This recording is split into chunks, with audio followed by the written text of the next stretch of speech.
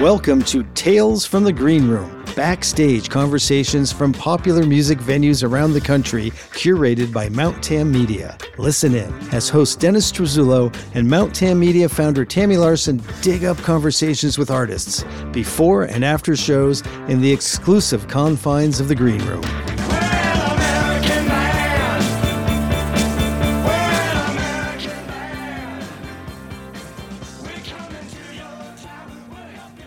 Tammy, we are back here again, finally able to present to our listeners the podcast that resulted from our appearance at Terrapin Sunday Daydream number 2 in Novato, California. And what a time we had backstage at the Terrapin extravaganza. Yeah, I love it when our green room ends up being the cafeteria. We have to move all of our equipment halfway through. But it's such a cool vibe. I mean, that's why we do this, right? So that we can be backstage while all of the artists are either getting ready or have just come off from a great performance. So we just have to deal with what we do. Just like when we're in storerooms downstairs at the Great American. Hey, listen, first of all, thank you to Graham Lesh for inviting us to participate and setting us up where he did. And yes, we were in the sort of the tent that also housed the lunch area, but not to be deterred, we got ourselves pretty comfortable there and had a chance to talk to some folks that appeared. So first of all, let's talk about what Terrapin Sunday Daydream number 2 was. We missed number 1, unfortunately, but this was a celebration of Terrapin Crossroads. And Terrapin Crossroads, the venue, but probably more so Terrapin Crossroads and the spirit and everything that was created from that. And Graham Lesh and his brother Brian put this together. Phil, of course, was either behind it or supporting it.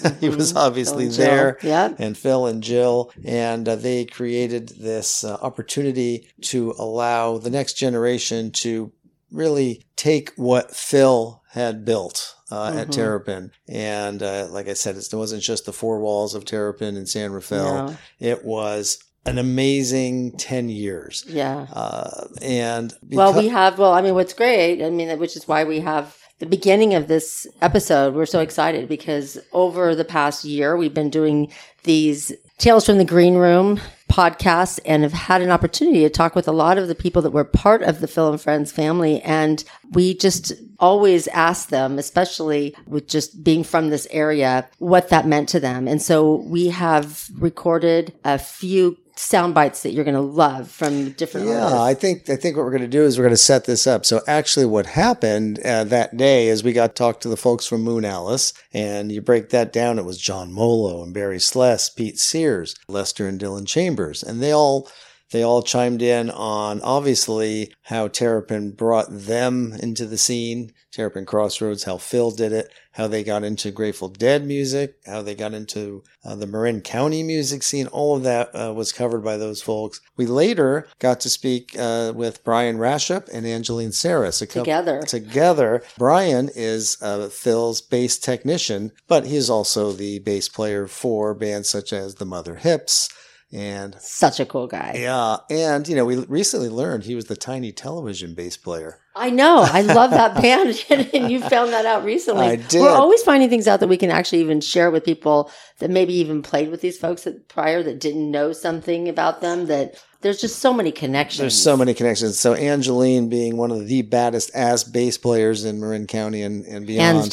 Hands down. The two of them together, it was cute for one thing, and it was also educational because the Gearhead thing came out. Yeah, right. But also we did not get a chance to include in this episode folks like Michael Pascal and the other folks from the Incubators, Katie Such and Chris, because we'd have to have a volume 2. Yeah, for sure. And we made arrangements to speak with Jennifer Hartswick and Taylor Goldsmith of Dawes, who were on hand, and got to hang with them. And we got to speak with Nikki later, and that's why she's part of this. And that's why she's part of it. So yes, as you were saying, what I want to say about Terrapin is when it first started, this is my view, when Phil opened it around 2011, he brought in some established musicians in their own rights, established and successful folks that were maybe touring on their own parts of bands, and brought them in, much like I think the idea was to replicate what was happening over in Shoals? No. Shoals. She's looking at me. No, Levon Helm and the Rambles, okay. right? And the Rambles. Wasn't that far off. Shoals. So, he brings in people like, John Molo on the drums, but who am I thinking? Warren Haynes and Jimmy Herring and Adam McDougall, Chris Robinson. Right. I mean, all these folks that, as I said, were sort of really in their own right doing their thing. Tim Bloom of the Mother Hips, we mentioned them, Neil Cassell. So Luther Dickinson was one of those folks. And Luther is someone we spoke with recently in a previously released podcast, but we wanted to pull some things out of that where he was really talking about the whole Moran Terrapin thing, because I think it's really important. So let's listen to a couple of clips from Luther here, where he's talking about how he got pulled in, how the background, his background in the New Orleans music scene was so helpful to him, and how he relied on Anders Osborne. Don't give it all away. No, I just want to say he relied on Anders Osborne. Speaking, I won't give it all away, but yeah, let's listen to a few thoughts. Okay, sounds great. Funny thing about Anders and I's first time, is I thought he was I thought he knew the whole repertoire, because he covered a couple of songs. So I assumed that he knew all the whole thing. So anyway, our first Terrapin gigs with Phil were together. And we fly in and we drive to the hotel, the Best Western right there. Yep. And I run over and knock on his door, and I've got my songbook and my pencil. Hey, man, can you show me these songs? And Anders is like, I don't know these songs. I'm like, gotta go. He wasn't alone. So we came down the road together. Jackie Green didn't know the songs. What a teacher. What's that? Phil brings in the more off the beaten path musician they could find. Yeah. Come on in and let's do this together and make it new. Yeah. What a teacher. It's working. You got Lebo coming in and doing it. Dude. Dan Lebo. It just goes on and on. So, Stanley Jordan? Stanley Jordan. And Off the Hook. Stanley Schofield. Jordan. Yeah. It goes on and on. Yeah. Well, he's got to get... it just makes me so happy. I learned so much because I grew up, long story short, Allman Brothers, Jimi Hendrix, roots music, Southern musician. And I had a lot of Deadhead friends, and I enjoyed all the fruits of the parking lot growing up. Yep. But I resisted the music myself. And then, thank God, working for the Black Crowes, hanging out with Chris, CR was all dead, all day, all night. So it all seeped in for all those years. But then Phil, man, he taught me. And Graham too, Graham had just really started playing with Phil the same time I came in, and at being a second generation musician, that relationship warmed my heart to no end, and I'm a huge champion of Graham, and now he's like the Look MD. at him go! Oh my God, look at him go! Killing the game. He's killing it. So tonight, the funny thing about coming into the Dead late in the game is Jerry, Hunter, Dylan, and my dad, they're all the same generation. Right. They were pre-rock and roll kids, pre-TV kids, pre-hippies. They were beatniks, bohemians, the heads. That's right. So all those early pre-rock and roll, early rock and roll influences that Jerry had, be it Mississippi John Hurt, Doc Watson, Chuck Berry, Charlie Christian, Django Reinhardt, et cetera, et cetera, et cetera. I had all those from my dad. I was studying my dad's repertoire. I learned all that late 40s, early 50s, pre and early rock and roll stuff that Jerry was learning from his own angle. So as soon as and then also, jazz and improv and whatever. So it was fun coming to that because I felt so right at home once I started studying Garcia's, where he was coming from on guitar. Yeah. Well, and Hunter. Tell me. Hunter. The lyrics, huh? The lyrics. It's on a par with Dylan. It's like true Americana. And that's why I love everybody, be it Dead and Company or Phil and Friends. Those songs are going to live on forever. But yeah, the New Orleans free-spirited improv, be it the Maple Leaf, or what I learned at the Maple Leaf playing with George Porter and Johnny Vodakovich opened to me wide open to play improv with the Black Crowes and also with Phil. Because back in the day when they were schooling me at the Maple Leaf with Porter and Vodakovich, there was no set list and they didn't even want to play songs. It was just 2 sets of straight improv, and that I'd never done that before. It made me nervous, but they taught me how to roll. And now you're kind of the opposite, right? In a sense, I'm pretty free-spirited, yeah. I read something where you said you guys are, was a stream of consciousness to a fault. Sometimes, yeah, totally. At one point, we came off stage at Terrapin, and Phil looked at me and was like, "You have the proper type of mind." I was like, "Yeah, that's the highest compliment, dude." So no, I love this area. And Terrapin, man, like my time at the Best Western, learning that material, and like wearing pencils down, and those transcendent moments, or those just like totally humbling train wreck moments, like whatever. But it worked. Oh man. And I'm just so glad to be back with the community, because that's what it's really. It's the so people. True. It's like a church. It's the people, yes. Yeah, Electric so church. Like a church. Where have we heard that before? Right. Yeah. I mean, it's sort of a common theme, but great little vignettes by Luther Dickinson, and sort of sets the stage for the rest of this. And then just the other side of it is we're going to hear from Nikki Bloom and Reed Mathis in just a moment. Some comments they had about Terrapin and their experience and what Phil and all of that did for them. And the thing for me, this is sort of the other side of the coin. Or the other side of the card, however you want to put it. But there were not only those established folks we talked about, like Luther, but all the young bucks coming in. And I remember Luther mentioned this in the little spot, a little soundbite, thank you, that he said it warmed his heart to see Graham playing with Phil. And I remember when I first got to Terrapin and I saw Phil and Brian, and Graham all playing together, I thought, wow, how cool. How cool is this? This must just be the most amazing thing. But from that evolved all these other musicians that have now become their own independent stars, if you will, or certainly successfully. I think of not only Graham, but Alec Peck, of course, Alex Jordan, and Alex Cofer, the two Alexes, Ross James, Craig MacArthur, Danny Luring, what he's doing over in the paper mill and other places in Marin County is amazing. He told me recently that it was like going to college. Right. When he got involved there. Lebo, Scott Law, Stu Allen. I know for leaving somebody out, we're sorry, but I know, volume 2, we're definitely, we're leaving a lot of people out, but it was, and all these folks are out there. And let's listen to what both Reed Mathis and Nikki Bloom have to say about this. Billy Strings changed my relationship to music. Terrapin changed my relationship to my job. Right. Do you know what I mean? Like the way they modeled jam sessions and casual jam sessions, but they still fucking paid you. Phil fucking paid you whether anybody came or not.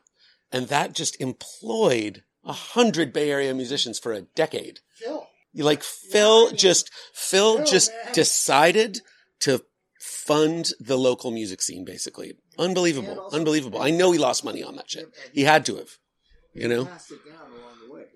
Oh yeah, like now there's this family of people. I wouldn't know Mitch without there. I wouldn't know Graham. I wouldn't know Stu Allen. I wouldn't know any of these people without. Nor would we. Yeah. No, I'm thankful. I've known Jay Lane for 20 years, but I never knew him as a Grateful Dead guy. He was a jazz drummer that used to play with us, I guess it started when Phil opened Terrapin Crossroads and had Tim and I as part of the house band that first week that the bar was open. And that's kind of what started the inclusion into the Marin music scene. And it felt like camp in a lot of ways because it brought so many people together and so many combinations of people and so much music and material, not just Grateful Dead stuff, but all of our own stuff. And there was just such great cross-pollination that was going on and happening. And I feel like we lived through a very special time of music, even just within this group, the Mother Hips and ALO and the Gramblers and Scott coming in on the scene. I mean, I remember when we met Scott at High Sierra, we just automatically all fell in love with each other. So for me, that was a big motivation of wanting to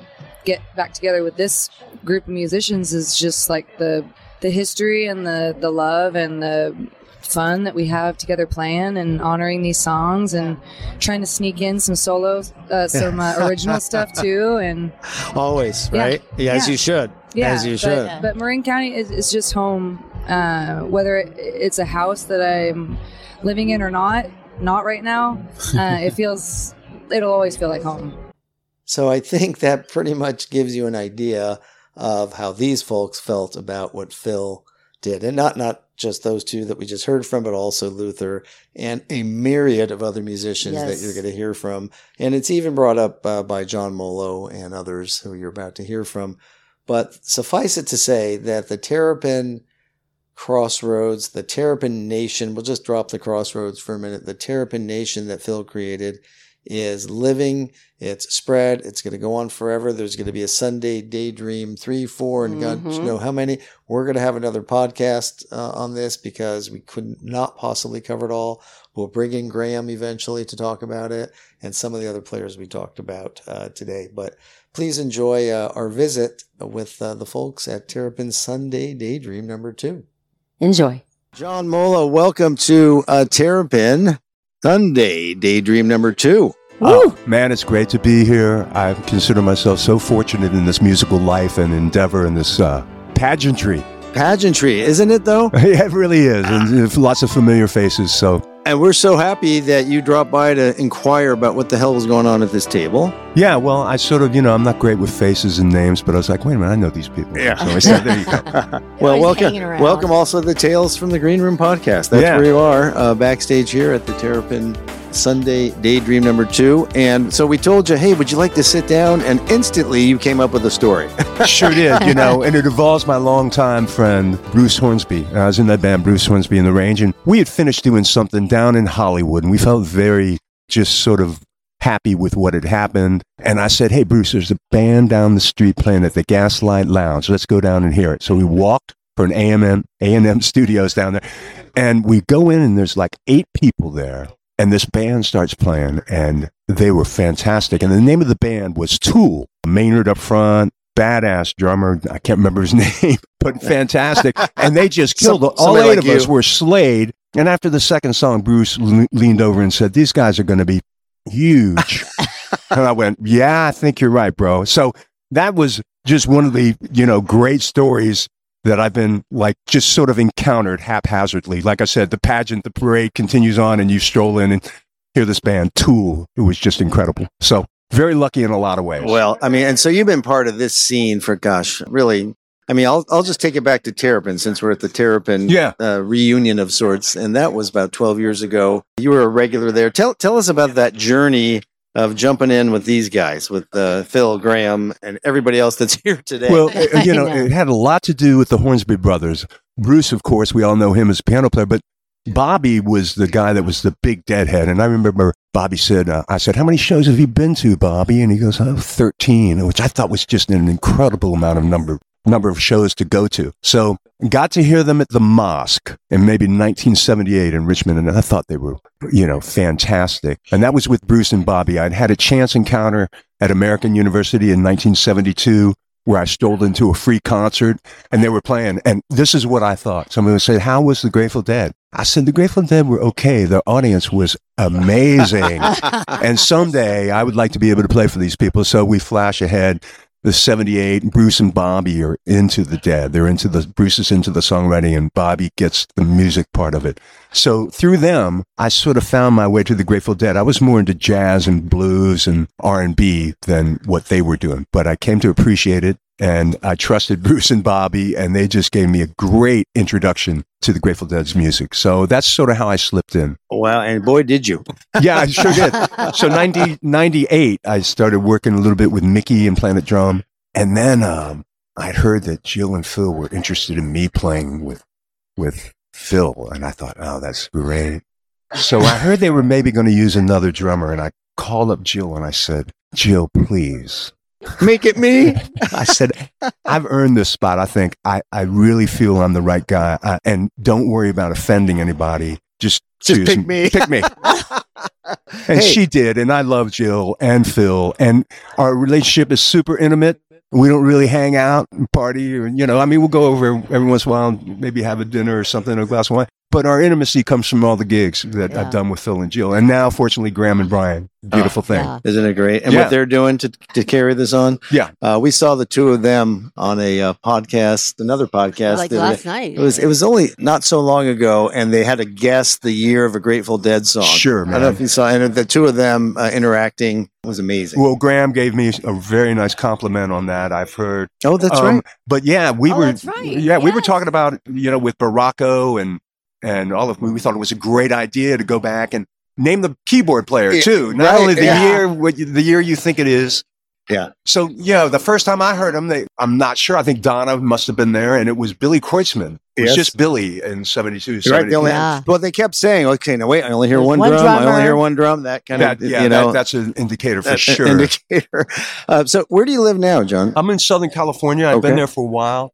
And also, I'm a part-time Michigander up around Traverse City. Okay, and originally from D.C. area? Yeah, I grew up in D.C., and I guess the best thing about being from D.C. is there's a lot of great musicians there between the Army Band and the Navy Band, Air Force Band. You can find a good guy to teach you French horn or trumpet. And then the other guys, Danny Gatton, Roy Buchanan. A lot of great players. I see. And then D.C., Maryland. I was looking at Barry Celeste walk by over there, right? Isn't he Maryland? Yeah, Maryland, Barry's DC, Baltimore. Maryland, Baltimore, and DC now. Yeah, man. The old joke about do you have any advice musically for people, young musicians in Baltimore? Yeah. Move. Yeah. Go, because it's a great place to grow up. The soulful town. There's some great players from there. I mean, the drummer Dennis Chambers is just fantastic, and he's a Baltimore guy and loves it there. Still loves it. But yeah, I'm a Southern California. I became a Westerner in 1980. Bruce Hornsby moved out here with his wife Kathy and Steve Watson, the great session player.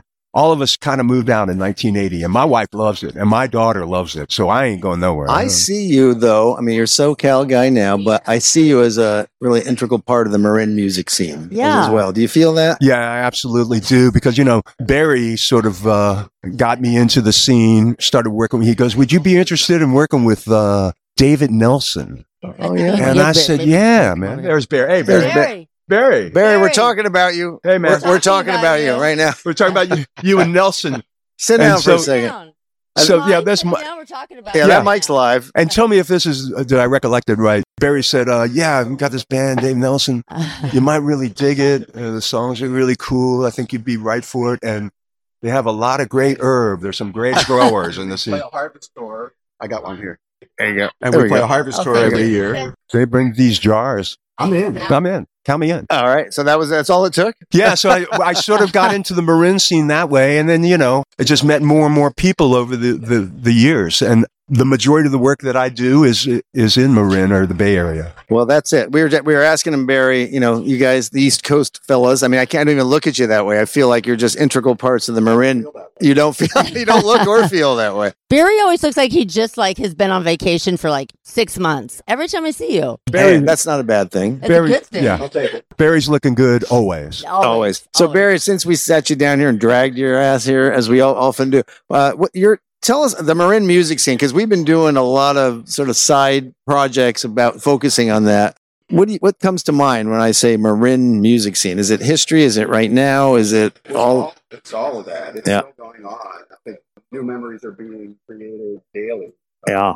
Not only just in this scene that's sort of an orbit of the Grateful Dead universe. There's a whole other music scene of, funk and jazz and Americana and all sorts of stuff going on in the bars. I mean, where I live, Fairfax. Fairfax, shout out, Fairfax. Shoegray, I played in one last night with with 3 other local guys that are just top-notch musicians. Right, and do you? Well, who were they? Let's give them a shout. John Barnes, keys, excellent player. Michael Pinkham on drums. These guys are really young, early 30s. Right. Yeah, Michael's really talented players. Great player. And it's a great hang. You go to Fairfax for me. There's no place in Southern California like Fairfax. I was going to ask that. We stop at Sorella's and John Malloy's out in the parking lot throwing down with some great players. Yeah, last night at Sorella's with Johnny Jones and California Honey Drop. Big Cox used to play with the Honey Drops. And John Malloy on drums, stand up and on bass. Other great local players. And their history. I mean, you guys are part of a long history, too, that preceded you. I mean, you ever look at that? And yeah, sure. And it's a weird one because, you asked me about Southern California. I just feel like maybe I was chosen by it's sort of the way it works, I think. Yeah, that you get picked, so to speak. And certainly with Jill and Phil. Right. Or any gig, or you ask. Or you can ask. Or you can ask, or you can please, I've earned this. Thank you. But it's a peerless scene. I've got a gig coming up in October in Southern California in Topanga Canyon, and it'll be a lot of fun. But like I said, the majority of the stuff I do is up here, and it just sort of was a good fit for me. You know? Yeah. And I thank Barry. Yeah, Barry. I'm going to thank Barry right now for that. Thank you. You guys, you know, you always talk about jazz. Not you, you both did mention the sort of the jazz background. How important is that background to playing in this Grateful Dead music scene? So Americana, jazz thing's incredibly important to me. I think, I can revisit a gig we did. We were going to Red Rocks, and it was really late at night, and just filmed myself and Kim up. And we listened to John Coltrane. Yeah, of course. Yeah. And we played just wonderfully the next night. Definitely influenced by Train, but we don't sound anything like that. The jazz thing and the improv part is very important, along with a combination of loving good songs. I think that's the thing you have to know. Okay, these songs are great. Yeah. When you look out at the crowd and you see them singing and knowing all the arrangements, and I've said this to Barry, the musicians should know the music more than the audience, or better than the audience. Yeah. That doesn't always happen. Right. Talking to the great guitarist back at East, Mike Stern, he said, man, that sounds like a fun gig. I said, it's really fun. The only catch is, Mike, you got to learn like 65 songs. Yeah. No big deal. No big deal. Yeah, right. Well, right on, guys. Hey, thanks for kicking us off here. Barry, you know us. We're going to grab you later maybe when you're walking by. Everybody brings you up, so we got to pull you in. Yeah. John Molo, thanks a lot, brother. Maybe. Yeah. We'd love to talk to you more, even. Yeah. And thank you. Thank you, Jill, for saying yes. Yes. Thank you, Jill. All right. Cheers, guys. Dropping names. Yeah. Pete Sears, welcome to Tales from the Green Room and here at Terrapin Sunday Daydream number 2. Oh, yeah. It's great to be here, man. Yes. It's a really beautiful place to have a concert. Beautiful place. And you are so much a part. I mean, you have such a history. We don't have time to go into that now. Yeah. But you are, I want to talk about your history here in the Marin music scene. Yeah. Tell us about what that's been like and how it sort of started and how it evolved. Well, I started out playing in England back in '64, and then I did some stuff with Rod Stewart and Long John Baldry. Came over here with Long John Baldry Blues Band and I went back and forth. Stone Ground, the first Stone Ground. And so when I first came over in 69. Yeah, Lee Stevens from Blue Cheer, I'd met him in London and he said, come over anytime you want. So I came over and then we stayed in Venice Beach. We formed a band called Silver Meter. Stayed in Venice Beach for a while. But then I went north to San Francisco. From Venice Beach, stayed there 3 months back in 1969, first time in America, and then I went to Big Sur for a couple of weeks, and then on to San Francisco, and that's when I sort of first landed to Marin County. So it's 1969 was the first time here, and then back and forth with different bands, playing with all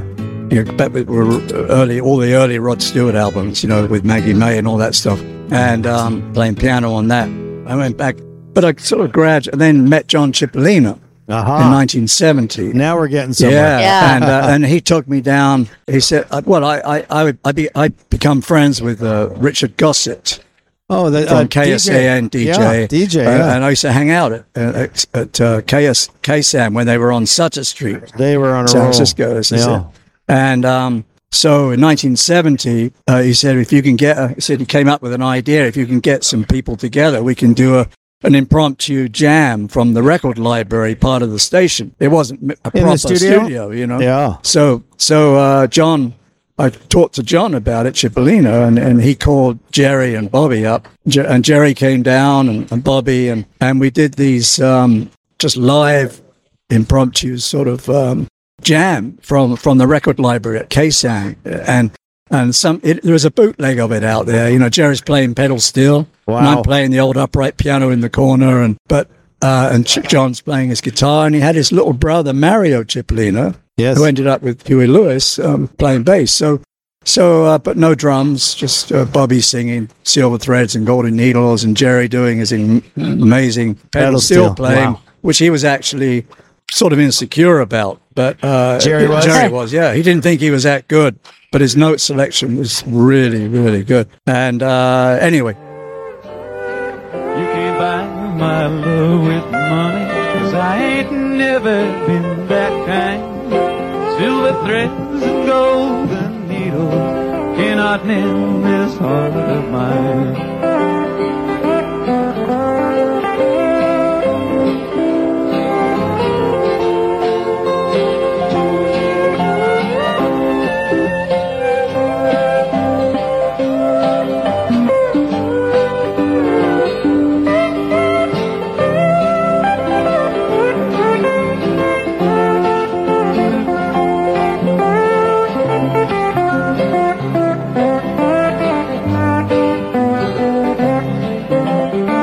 there's a bootleg out there, and they got a few facts wrong. Some of them think it was maybe at Pacific High Recorders, but KSAN did those broadcasts about a year later, and from the record plant. So that's in the archives somewhere. It's just there's a recording out there, but really rough. Unfortunately, that's all right. Kind of like this. Yeah, true. Yes. Well, this is it.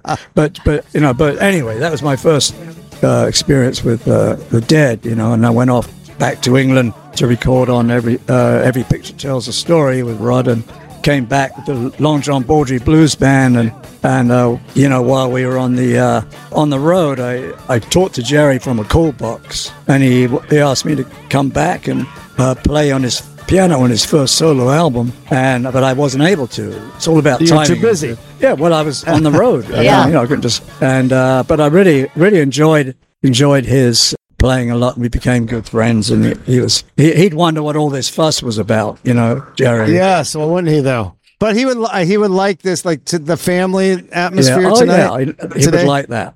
And it really is. He'd love this festival. He would. Yeah. Well, first of all, Pete's talking about a beautiful setting that we're in Stafford Lake. And we are in Marin County now, appropriately enough. And so here you are now, 50 some odd years later, right smack in the middle of, first of all, part of the Marin legacy, but still in the middle of what's going on now, and even passing it down, right? I mean, there's this. The part of this is passing it down with Brian and Graham. Yes, taking the helm. Yes, all good players, and it's wonderful to see the new. Yeah, our photographer over here. Well, she was right here. She said it's grateful alive. She's like, with all these new young generation keeping everything alive, right? It is. So, it's really wonderful to be here and be a part of it. On some old person up there banging away on the bass. Yes, that's some old person. We had a funny. Doddering old guy. Oh, let me tell you, we had just point me in the direction of the stage and then give me a gentle shove. Listen, it's not a prop. It's not a prop, that thing of yours. In fact, speaking of bass players, Angeline Saris is about to join us. You know Angeline, I'm sure. Okay, right. She's about to join us as a special guest host. I'm keeping my eye on. There she is. As I say that, she's pointing to us. We figured we're like, okay, you must be able to ask questions. We can. That was good timing. So thank you so much for taking the time. I know you got to go, so that's even better. And we will see you again very soon. How about California Kind? Tell me about California Kind. Katie Skeen, what a wonderful player. She's got that southern rock, blues, slide guitar, beautiful voice. We really, Barry and John really enjoy that. And Rob told us. Rob told us that it was you that had to convince him to come back and do it. Right. And he did so in a beautifully curated British accent, imitating the phone call. Yeah, we'll have to play that for you. So we'll have that for you. Okay. All right, Pete. All right. Thanks so much, guys. All the best. Yeah, Take care. thank you Bye-bye. so much. Cheers. All right. Have fun. Tales from the Green Room. Tales from the Green Room. Welcome to. Well, I can't welcome you because you already played here. Yeah. Your band Sunshine. Sunday Daydream. It's great. I mean, tell me, your band Moonalice, sort of the later stages of your career. I moved to Los Angeles in 1964 from Mississippi, and immediately began working on being a hippie. Something that you're not necessarily born with. No, it's nothing. You got to work on it and own it. Something you have to own. And you did. Huh? Yeah. Did that include long hair? Afros? Yeah. They didn't do afros then, but they did the way before. Yeah. Unless, if you look back in the days of Africa, afros were always there. And tell me about the world of African American hippies. Is there does it matter? It doesn't matter. It doesn't. Hippie is a hippie. Hippie's a hippie. Hippie is a hippie. And if you're a hippie, no matter what you are. It doesn't matter what you are. And we all mean the same thing. I say we because I am. What does that mean to you? Being a hippie? Knowing who I am, number one, and having faith and confidence in a lot of people, and just, in general, being free in the mind. And kind. And kind. I like that. Just completely full of love. I just saw an old interview clip. Jerry Garcia, the interviewer said, "Okay, I have nothing else to say. Did you want to add something?" And he just said, "Could you all be kind to each other, please?"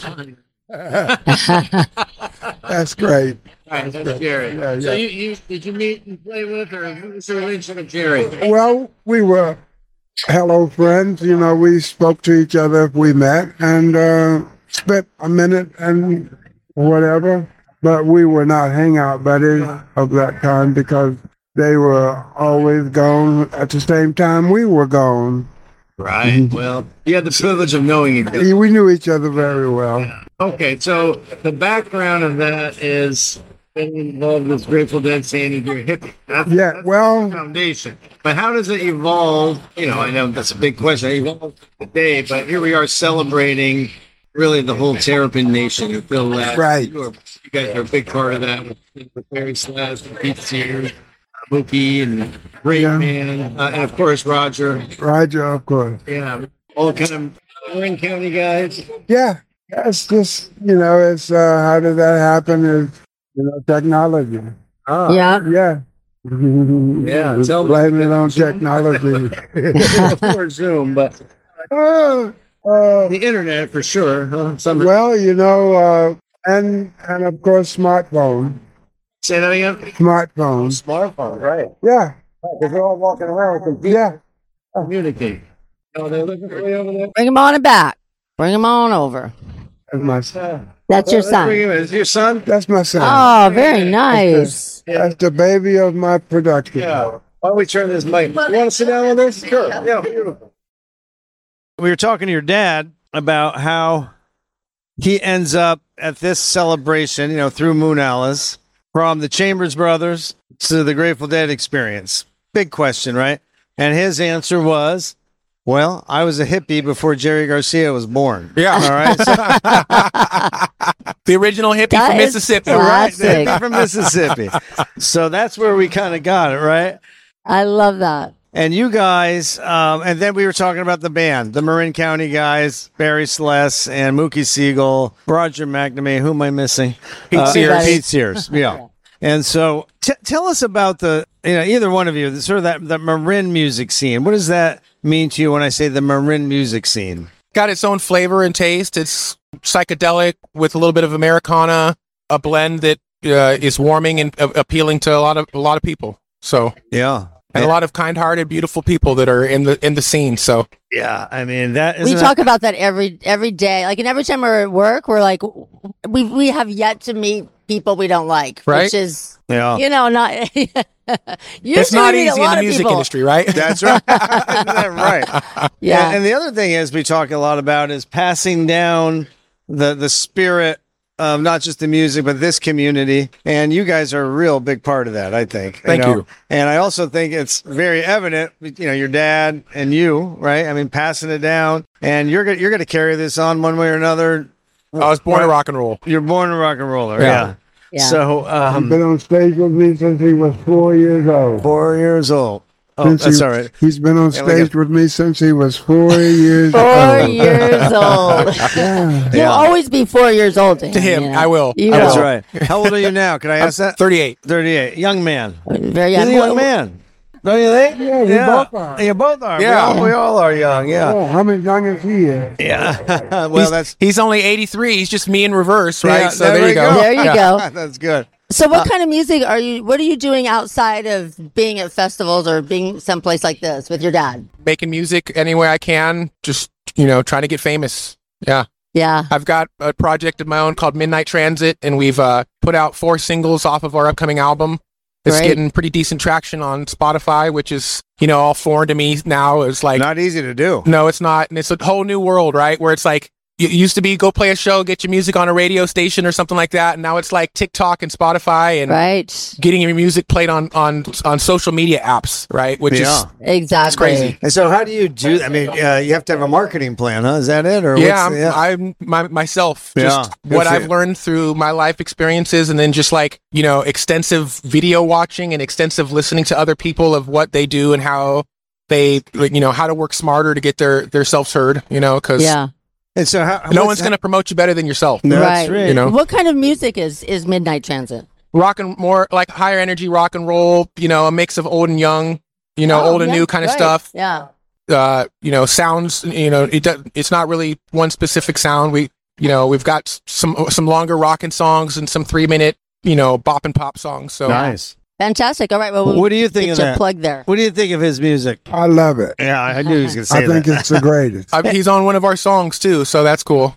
Yeah. I mean, the influence is obvious, right? Right. I mean, you can't escape it. Yeah. Yeah. It's just like Graham Lesh was up there and he impromptu, they asked him to play bass and somebody said it's in his blood. I said, I guess so, right? It literally is, right? Yeah. Yeah. So that, so where do you guys have an area, like a geographical area as far as your live shows that you're focusing on? Or do you travel around? Moonalice, we're trying to play as many places as we can. Mostly it's California Bay-ish area after the pandemic, getting back out there and making it worth it for, the elders in the group to go play, another location. But this is the jam right here. This is it. Yeah, playing these kind of festivals.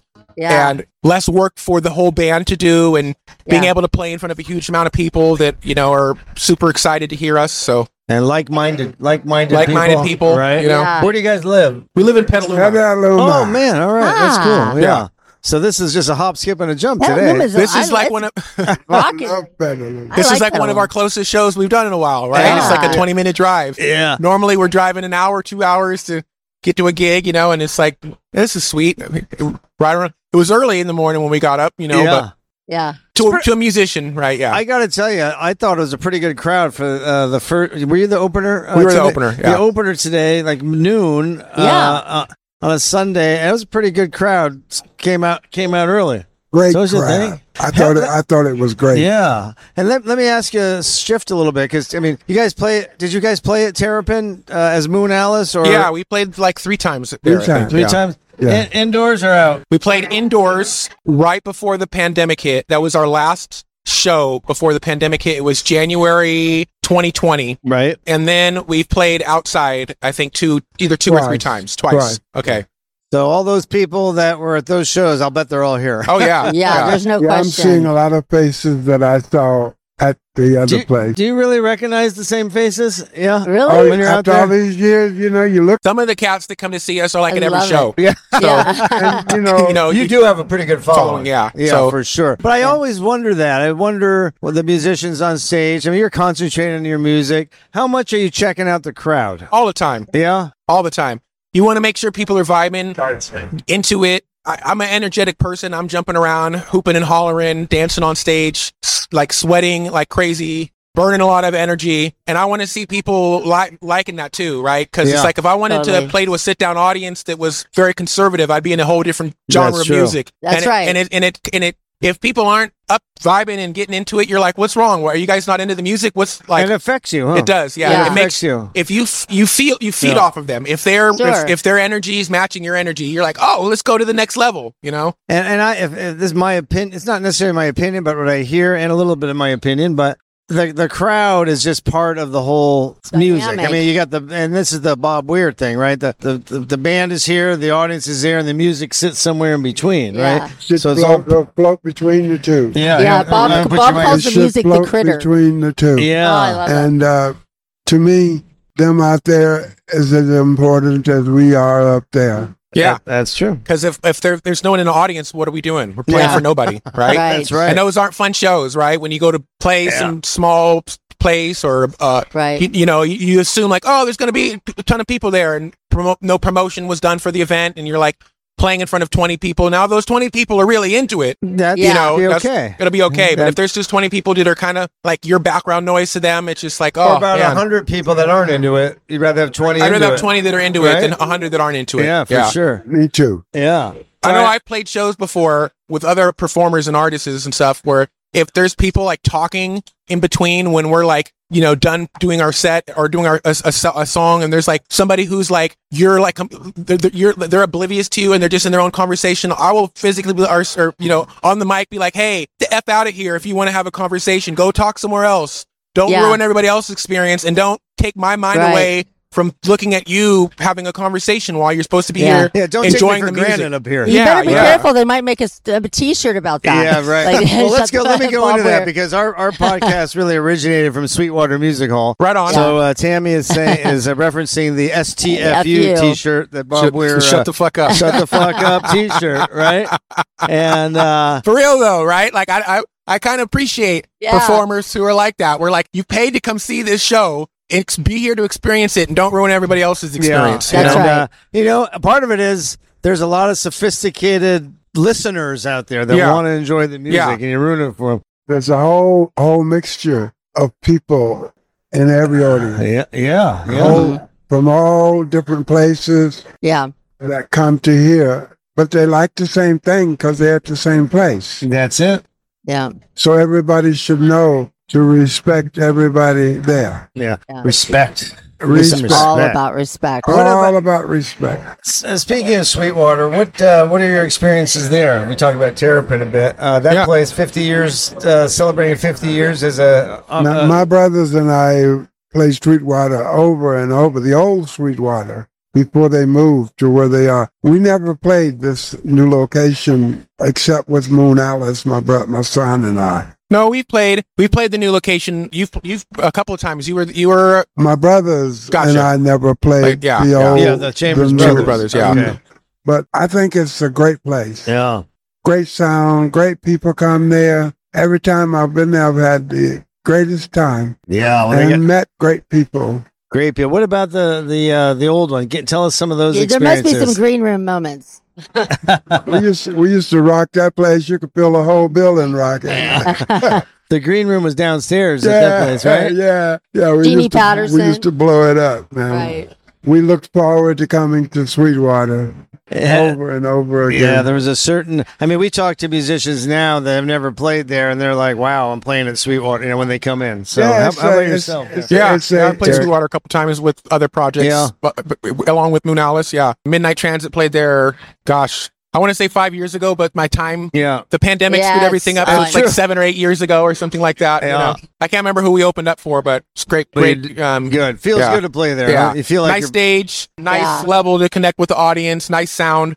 Enough space to kind of get a little weird on stage. Yeah, and we've heard it's kind of like the music in general. The audiences are forgiving too. They let you kind of give you a little leeway. Yeah, is that true? Yeah. No. They're positive people in Mill Valley. So right on. Yeah. Well, we're so glad to have a moment or two with you here just now. Thank you for sneaking over here. Rock and roll. That's how we do it. Yeah. Pulled your dad over. And rock and roll. It's so nice and you guys are hanging. Are you going to play some more? Are you going to go up on stage later? Or what's going on? I think that was it for us for the day. Yeah, okay. Gonna go home and get, relaxed and cook something up for Lester. He's got a very specialized diet, so all right. Mostly it's like no salt and butter is essentially it, right? Well, he's told me this was not his beer, so that is not his beer. Okay, so well, if he don't bring it to me, I can't drink it. Yeah, right.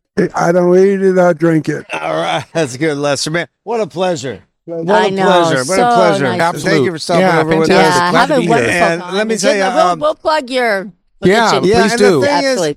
The thing is, you're still here late in the day. You played at noon. You guys are hanging. That says a lot, too. Yeah. You know what I mean? Yeah. It's all about the family and the vibe and the crowd. Well, I hope we're family after all these years. Yeah, right. Yeah. Well, you guys are family, but I'm talking about this whole Terrapin family and the Dead, whatever you want to call it. Yeah. So, and we're happy to be part of it for whatever little part we play in it as well. I know some of these people that's been on and going on this stage 40, 50 years. Wow. Crazy. To say the least. Yeah. Yeah. And that might include Mr. Lesh, huh? Yeah. Hey, listen, let me tell you this story. Oh, please tell us a story. About Alaska. A tale. Yes. We were just in Alaska, and the first date we're getting ready to play, and we're walking across from the car to the green room, and this guy jumped up in front of me and says, "Hey, Lester, you played here. I saw you here 40 years ago." And you said, "I remember." I didn't say nothing. I was stunned. To be honest, I was stunned. I'm going, oh my God, what am I? I'm back here again. Yeah. 40 years later, and I'm singing the same you're song. singing again. I mean, I'm singing the same song. that had to be sort of a rewarding. It was. Yeah. And I'm going, what could I do? It was just beautiful. A lot of gratitude, right? It was, yeah. Yeah, a lot of gratitude. And to think that somebody saw, he was young too then. I was young the first time I went to Alaska. I thought I hadn't been to Alaska in the daytime, but I had. Because he saw me at the same place we were playing. And as we were walking up to the place, I'm going, I remember this. I remember that. And the same on the ferry ride. We're going from one island to the next, and I'm going, I've been here before, The mind is still sharp, Lester. Right? That it is. The music is the medicine, man. That keeps music and heals. It heals, yeah. Music heals. I love when people say that because I am the president of Music Heals International, which is the Sarah Wasserman's organization. We teach music programs to kids in Haiti and to India and now Venezuela. And there's no doubt music heals. Absolutely. And thank you guys for being part of the healing you process. so We're much. glad to be able to do it. Yeah. Right on. All right, you guys. Enjoy. You're free to Rock go. and roll. Bless you. Thank you. Thank you so Really much, a y'all. pleasure. Yeah. Thank you very much. Thank you. Have the rest of a great day. Brian Rasha. Yes. Angeline Saras. Hello. Amazing bass player. Amazing bass That's player. right. I was just going to say, why don't you bass players just start rapping and we'll sit here and talk. But welcome to both of you. Tales from the Green Room. Welcome. Very happy to have you. We're happy to have you here in Marin County, down the road a piece, Brian. And we're really just pleased to be here at the Sunday Daydream Volume 2 with Terrapin. And, sort of celebrating at what time was the epicenter of the Marin County music scene. The clubhouse. The clubhouse. Oh my gosh. I miss it. And so I miss you it so two, much. Talk about that. I mean, those 11 years or however many years it was, it seemed like that. When did you first get pulled into it, Brian? I got pulled into it. Some friends that were, at that time, I think they were called Acacia. Yeah. They were playing, and Eric Debar, their bass player, couldn't make it. And I knew Craig MacArthur from something, and they asked me to fill in. Right. And so it was fun just to get in there on. Like, my first experience there was what Terrapin was all about, which was like, hey, check it out. This is a fire pit. There's a fire going on. Jump in there. Yeah. Do it. Just get in there. Just do it. We'll figure it out. And from there, I think I got hired a couple times by Ross to do some shows. And again, it was showing up, and there's like, all right, it's in G, and you'll figure it out. And then as the song's getting counted out, it's and there's a bridge section, and we're gonna go into 92/4 time. And like, I don't do math, so that was kind of my experience. And then it works somehow. It worked. It's great. Yeah. It's a good lesson in getting over yourself and getting over what is going to be your hang up. And man, it's music, it's life, it's breathing. That's what happens. I don't know how my next breath is going to come. Maybe I choke on a chip or something, and I got to work through it to get that air, right? Yeah. Same thing with playing a song that you don't know. And they allowed you to do it. They made you do it and allowed you to do it. They allow you and they made you to do it. And, in our position, we're not allowed to miss that beat one. I was just going to say that we can't stumble in after the one and hear the change. We got to be in on the one. And if we're not, it's on us, not to But I've watched Angeline as she's learned the Grateful Dead music really the last 3 years or so, 2 or 3, maybe or a little more than that. maybe more, whatever. Yeah. But, and more and more. And in speaking with you, you're very serious about trying to be prepared for it.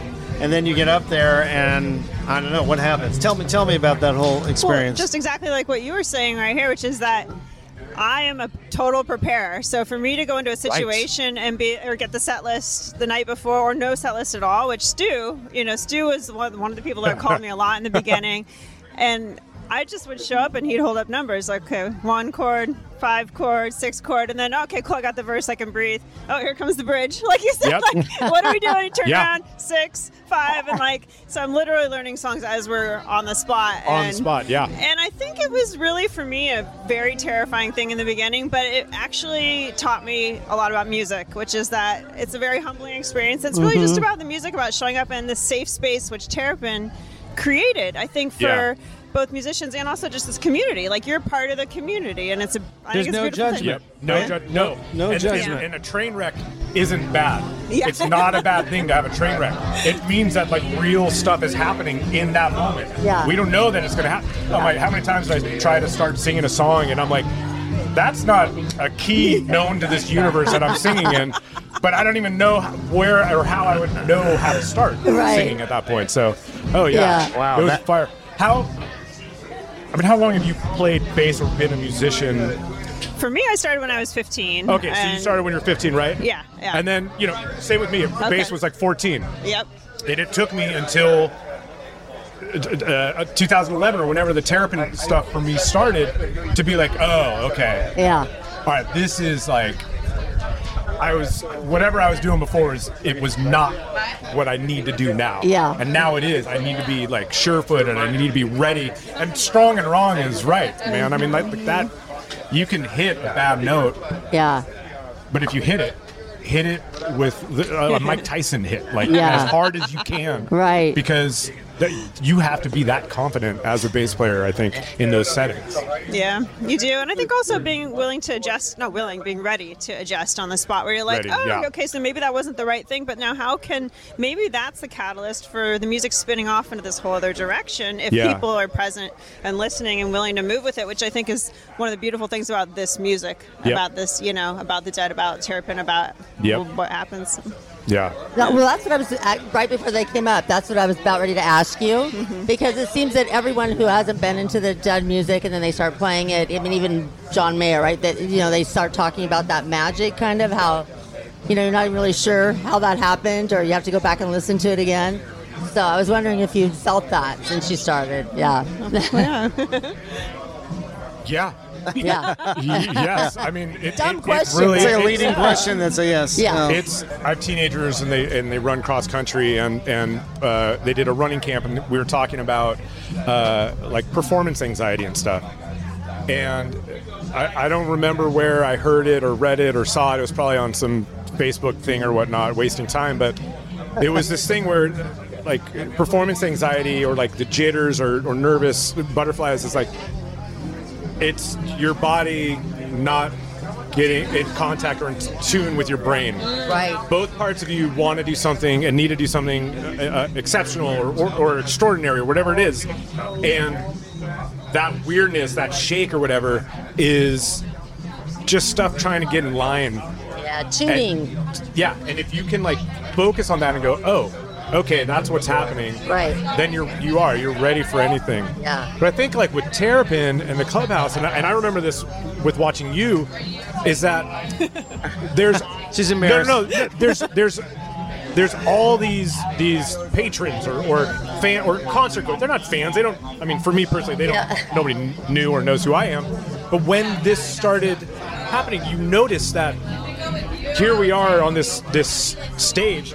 And there are people around us everywhere, and it's like the netting on like a trampoline. Trampoline's a very dangerous toy, right? Yeah. Music in the wrong hands is a very dangerous toy. But here we've got this trampoline netting, which is all these concert goers around you, this far, a foot away from you. And they're cheering, and they're hearing all your little, bad notes or whatnot, and your good notes, and they're like, just like, you're doing it. And it's so positive to like have that everything else kind of for me fell to the wayside. I don't know what your experience with that was, but I remember watching you and seeing all these people that were so into what was happening like on the stage. So I love that analogy, the like safety net around the trampoline being the people and like, the love for the music and like, that's really well said. Couldn't say it better. I don't know. I just feel stoked to be a part of that or have been a part of that. And that this is happening now and we're still a part of it. And there's a ton of people just hanging out.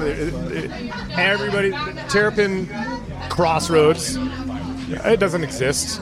That's cool. The Terrapin Nation is strong. Yeah. And it's happening, and this is it. And it's like, you know what? It's not that we lost the clubhouse. We just kind of outgrew the clubhouse. There you go. I like that. We turned the tree into something else, you know? I like that. And I think part of it, what they're doing here, too, is passing it down, right? Because a lot of that's going on. Oh, yeah. I mean, you know, we start way back with the dad when they started. We just talked to Pete Sears. Oh, yeah. Who, that's my spirit animal, by the way. Oh, my God. Pete Sears. I said, so tell me about the Marin music scene, how you got started, you know. 1969. All right, and he, you know, and that he's been in this since '69, in and around Marin. Told us about playing at KSAN, the radio station that was huge back in the day here in San Francisco, with Jerry playing pedal steel and Bob doing vocals in the studio. Right? He's just, so that was my introduction to Marin County and San Francisco, the Dead. So here we are, and I think back to that. I think what Phil is doing and Jill. They're passing this down to their kids, you know, and they've already started that. And now, great stewards for it. Great stewards. And young bands even following them, because they're not so young anymore either, in their late 30s. Yeah. Grateful Alive. Yeah. There you go. That's where we're going. We're going with Grateful Alive. Yeah. What about now, Angeline? What are you up to? Because you've been in Marin and you live in Marin, but you're beyond Marin as well. So tell me a little about what you're doing outside. Can you hear me? The Marin County music scene is kind of your home, but you've done such a wonderful job branching out and doing other things. Tell us a little about what's going on with you. Well, I mean, as you know, I just got off the Celebration of Bowie tour with Todd Rundgren and Adrian Belew and Angelo Moore. Brian just dropped the mic, even though you're supposed to drop the mic when you're talking. That's amazing. That's so rad. That's so rad. That was a special experience. Getting to stand behind Adrian Belew every night and like hear oh my God. him, and he's just so joyful. So it he's so joyful. Yeah. He was the last person up every night on the bus telling stories too, so that was special. But did they enjoy your because you're a gearhead? I think of you as a gearhead.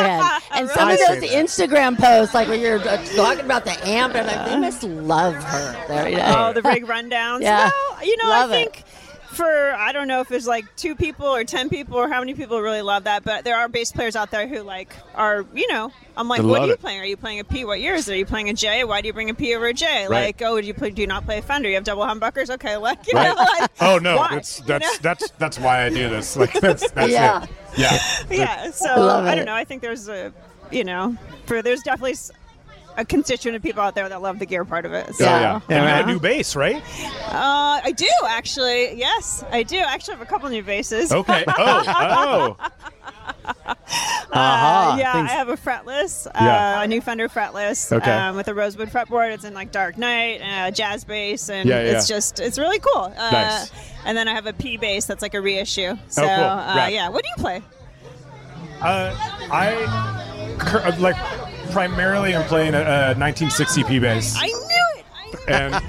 And I love it, and it's so bizarre because like they're like handmade and chiseled and stuff, and it's weird kind of. There's some quirkiness to it that it's like I want to meet the person that made it and just be like, which they'd be like, you're an idiot, get out of here. But like, how come you made the heel this way? Why did you?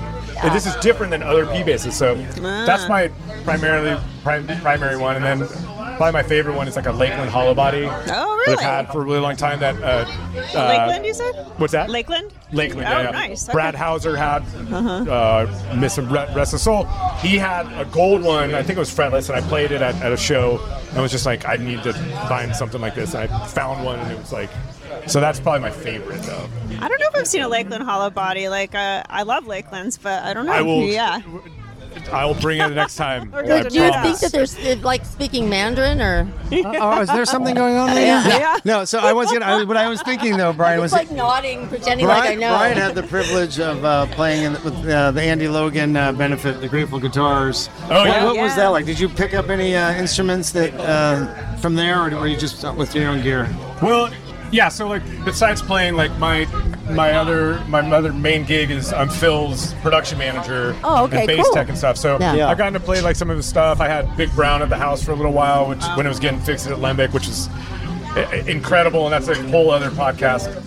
But at the Grateful Guitars show, I played Phil's old Mission Control, Osiris, which they've completely refurbished and brought back to its glory. It played great. It's interesting, man. Did it take you over at any point? Oh, I'm not. It did. I think there's a theory, you chime in on this, but I feel like an instrument, you can only play it as much as you play. You have to let it tell you how it needs to be played. Yeah. And so with that bass, I maybe did like 6 or 7 songs, and I finally got like song 5 or 6 where it was like, all right, cool, you're relaxing a little bit. So this is what I want you to do. I think you should go back to playing with a pick, because I would like drop the pick and just play with my fingers, because that's what I usually do. Phil never did, so it's something that was a little weird, but yeah, it was cool. I don't know. And then his Irwin Modulis that I played before, which I battled for a whole set once in the bar, and then finally second set I was like, oh, I get it. All right, I'm listening. I'm sorry. Right. But again, goes back to that safe space. We're all in the trust circle here. Like, you don't know what you're doing for half of the show in that bar, and then finally you figure it out. I have to tell you, the crowd does not know or feel any kind of it. We'll strike this conversation. I'm excited. No, it's just what you were saying, because I think some people do, but you guys, I mean, you make it work, okay? And so you have little errors that you hear in your head, but it's all beautiful to the crowd. Well, with that, it's like not even errors. It's just like if you picked up a flamenco guitar and tried to play Death Clock on it, it wouldn't really work out in your favor, you know? So I don't know if you've experienced that too when you pick up an instrument, or actually I think it's a beautiful thing. You pick it up and you're like, oh, I suddenly want to play more of this style on it, or like it just wants, like you said, it's asking me to do this thing, and then other things you're like, and then like if you try and force it, you're like, this sounds, you're gonna have a bad time. No, absolutely, and that's kind of the beauty of an instrument too. You know, where you're like, every instrument has a soul. You have the mic. I have the mic. Oh, great. Oh my God. has the mic. And this is new. Okay, so Grateful Guitars. Was there a moment or special time or one set or one song that you really felt like was gelling beyond all the others? For me personally? Yeah. Yes. When getting into the Grateful Dead in high school, or my high school was 7 through 12, so it could have been junior high.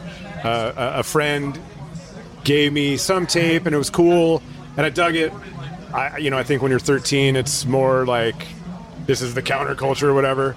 But when I heard One from the Vault, that kind of blew my mind because of the intimacy of the recording and not really knowing any of the lore, right? And so on that, there's the music never stopped. And that was a song for me that, like, they were grooving. There was a pocket. Phil stuck a line like a few times. And it's when it goes to the A kind of minor section. But he stuck this line that was just beautiful, groovy, ballsy, sexy. It was everything I think you want in a bass line. And so fast forward to like 2004, playing a Great American and being like that oh shit moment of like, oh shit, this is where One from the Vault came. Right. They did that here. This is this stage. Somehow that song and that venue stuck. And so when they asked me to play, I was like, cool, all right, I want to do this song, and I don't care what else it was. Yeah. And it was a moment. It was definitely a moment. Let me tell you something about that moment, because the person that asked that question, I don't know if you were trying to get him to answer it that way, but she has a video from side stage of that night, of that song. Okay. And with Alex Jordan and Garrett on lead guitar, and you, incredible guitar and it was, I mean, I ran downstairs and I said, get Tammy, come and see this, and you caught all that. Oh, that was the moment, like that moment. That's exactly that what moment. she's talking about. Yeah. It all was alive, and I. Oh, really? Oh, she had it. She captured it. I captured it because Okay. you It's really cool. and Alex Yeah. and Garrett. Yeah. And it was also Elliot, and I don't who that was who was on stage. Scott Gruberman. Yep. I think Guberman, yeah, and then And Brad and maybe Jeremy on drums. There's moments that because of those guitars, I look over at Andy sometimes, and I know when he knows that it's all singing through in a way that's transcendent, and it was really that moment. So I do have that on side stage captured. And that's video? Yeah, I have a little video clip. That's a little bit of I'm it. sure my butt We'll is show you shaking that in in a a little minute. weird way. Yeah, we'll have to see that. Yeah, Great we'll question. do the commentary on that, and I'll just No, crawl you're into a God, hole screw and it. go Oh, away. man. I know there'll be no. What's that? You have to understand, I don't know the music. I great. wasn't. No, and it's not about messing up. But that moment, that Great. song, really was the highlight of the night for me too. Oh, that's awesome. Right, and I didn't, so that he knew when I was asking the question. Oh, that's funny. Yeah, I didn't realize. That's really So funny. there you have it.